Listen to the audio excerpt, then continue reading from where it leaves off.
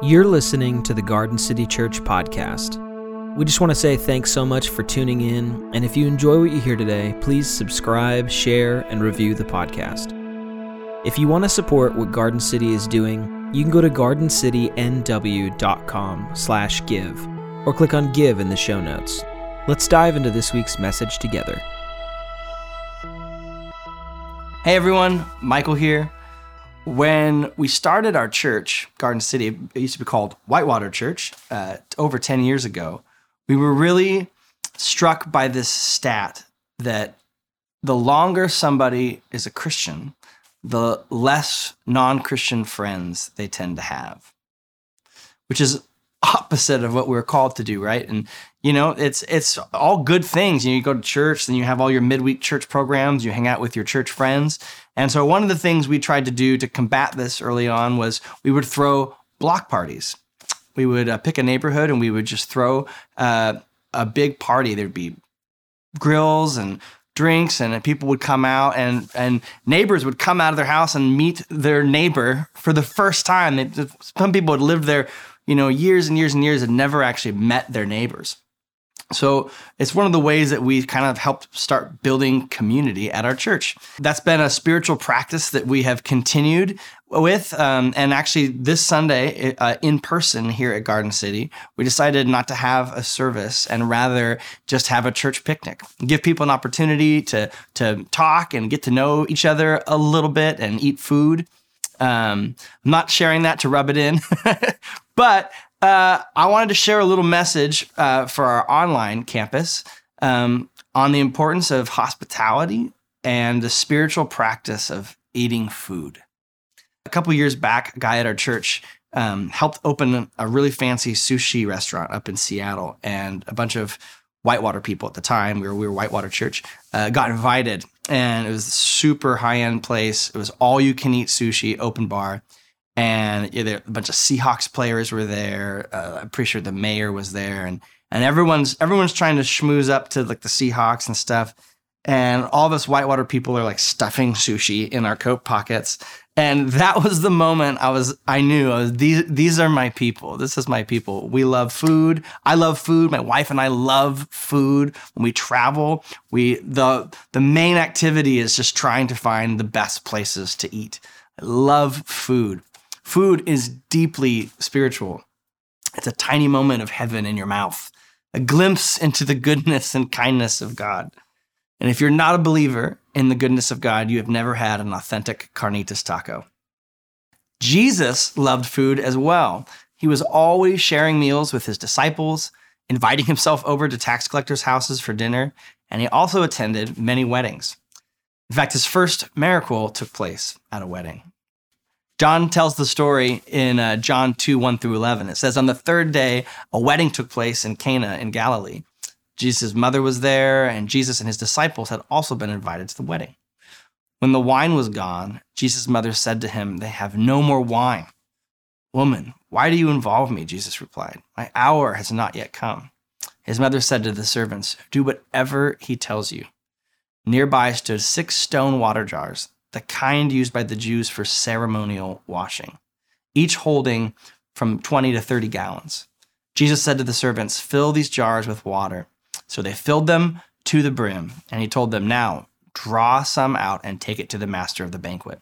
They did so, and the master of the banquet tasted the water that had been turned into wine. He did not realize where it had come from, though the servants whom had drawn the water knew.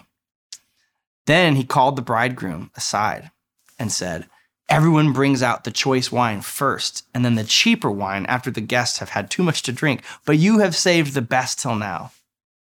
What Jesus did here in Cana of Galilee was the first of the signs through which he revealed his glories, and his disciples believed in him.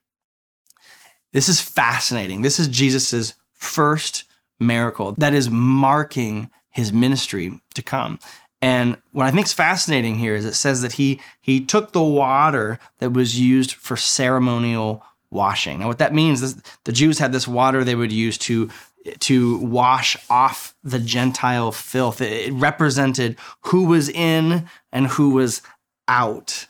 He took this symbol of who's in and who's out, of separation, and turned it into the ultimate symbol of hospitality, of togetherness, of table, that everyone is invited to the table. And it sounds like it was pretty good wine too. The guy said, this is better than the best wine that came out at the beginning of the wedding. I think that's so powerful. You know, the cultural moment that Jesus walked on this earth in is not much different than ours right now. You know, there was great political unrest and division, and it's not that different than today. And Jesus gathered together this crazy group of people. There was Matthew, the tax collector. So you have this government employee. And then you have Simon the Zealot, who's this far-right nationalist assassin. These are the people that made up the church, the early church. Think about that. Think about how radical that is in our day and age right now. And it was so offensive to the culture at the time that all these people who shouldn't belong together, who are on opposite sides of the political spectrum, opposite ends of the cultural, of the social status, it was offensive. In fact, Jesus was essentially killed because of who he ate dinner with. In fact, at his last meal that he shared with his disciples, before he was go and be crucified, he grabbed the wine, and this is calling back to his first miracle. His disciples would have caught that reference, and he says, "This is my blood that is spilt for you." And he grabbed his bread. He said, "This is my body that is broken for you. When you do this, when you're together and you're sharing a meal and you're eating together, remember me." And what he's saying is, remember the ministry of reconciliation that I had and that I have called you into. We are to be reconcilers of all people. That is powerful. That is a beautiful picture of who we're called to be. Inviting people into our lives, into our homes, sharing a meal with someone, it is a deeply spiritual practice. Some of my deepest conversations have been over a great meal. Take a second and think, who is a person in your life that is just great at hosting people? You know, they're the people, they always have the charcuterie out, they have the music just right, they know how to create a great atmosphere, and everybody wants to hang out at their house. I know for me, that's our dear friends, Sam and Trista Walcott.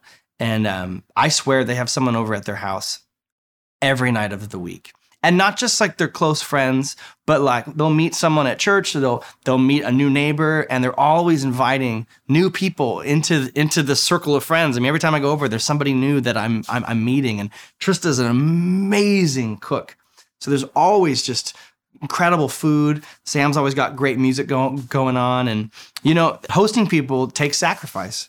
You got to clean your house, mow your lawn. It's a sacrifice of money. You know, food is expensive, and if you're feeding a lot of people, but it comes from a place of generosity. We want to be a generous people. You know, Puyallup, the word Puyallup means the land of generous people. Isn't that interesting? I find our town at times not to be a generous town. Let us be a generous church. Let's be a generous people and invite people into our lives.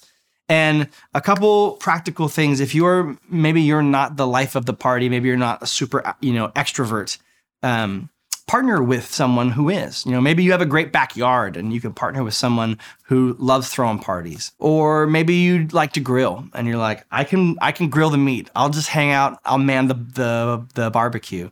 You know, that's an easy thing too. And it's also, I find it's easier for some people to throw a party with friends. So if you're inviting like someone new over who you haven't met, like have another couple there that's a good friend of yours, and it helps with conversation, and it helps kind of feel like a real natural way to bounce off each other. You can tag team in and out when you don't know what to talk about or whatever, you know.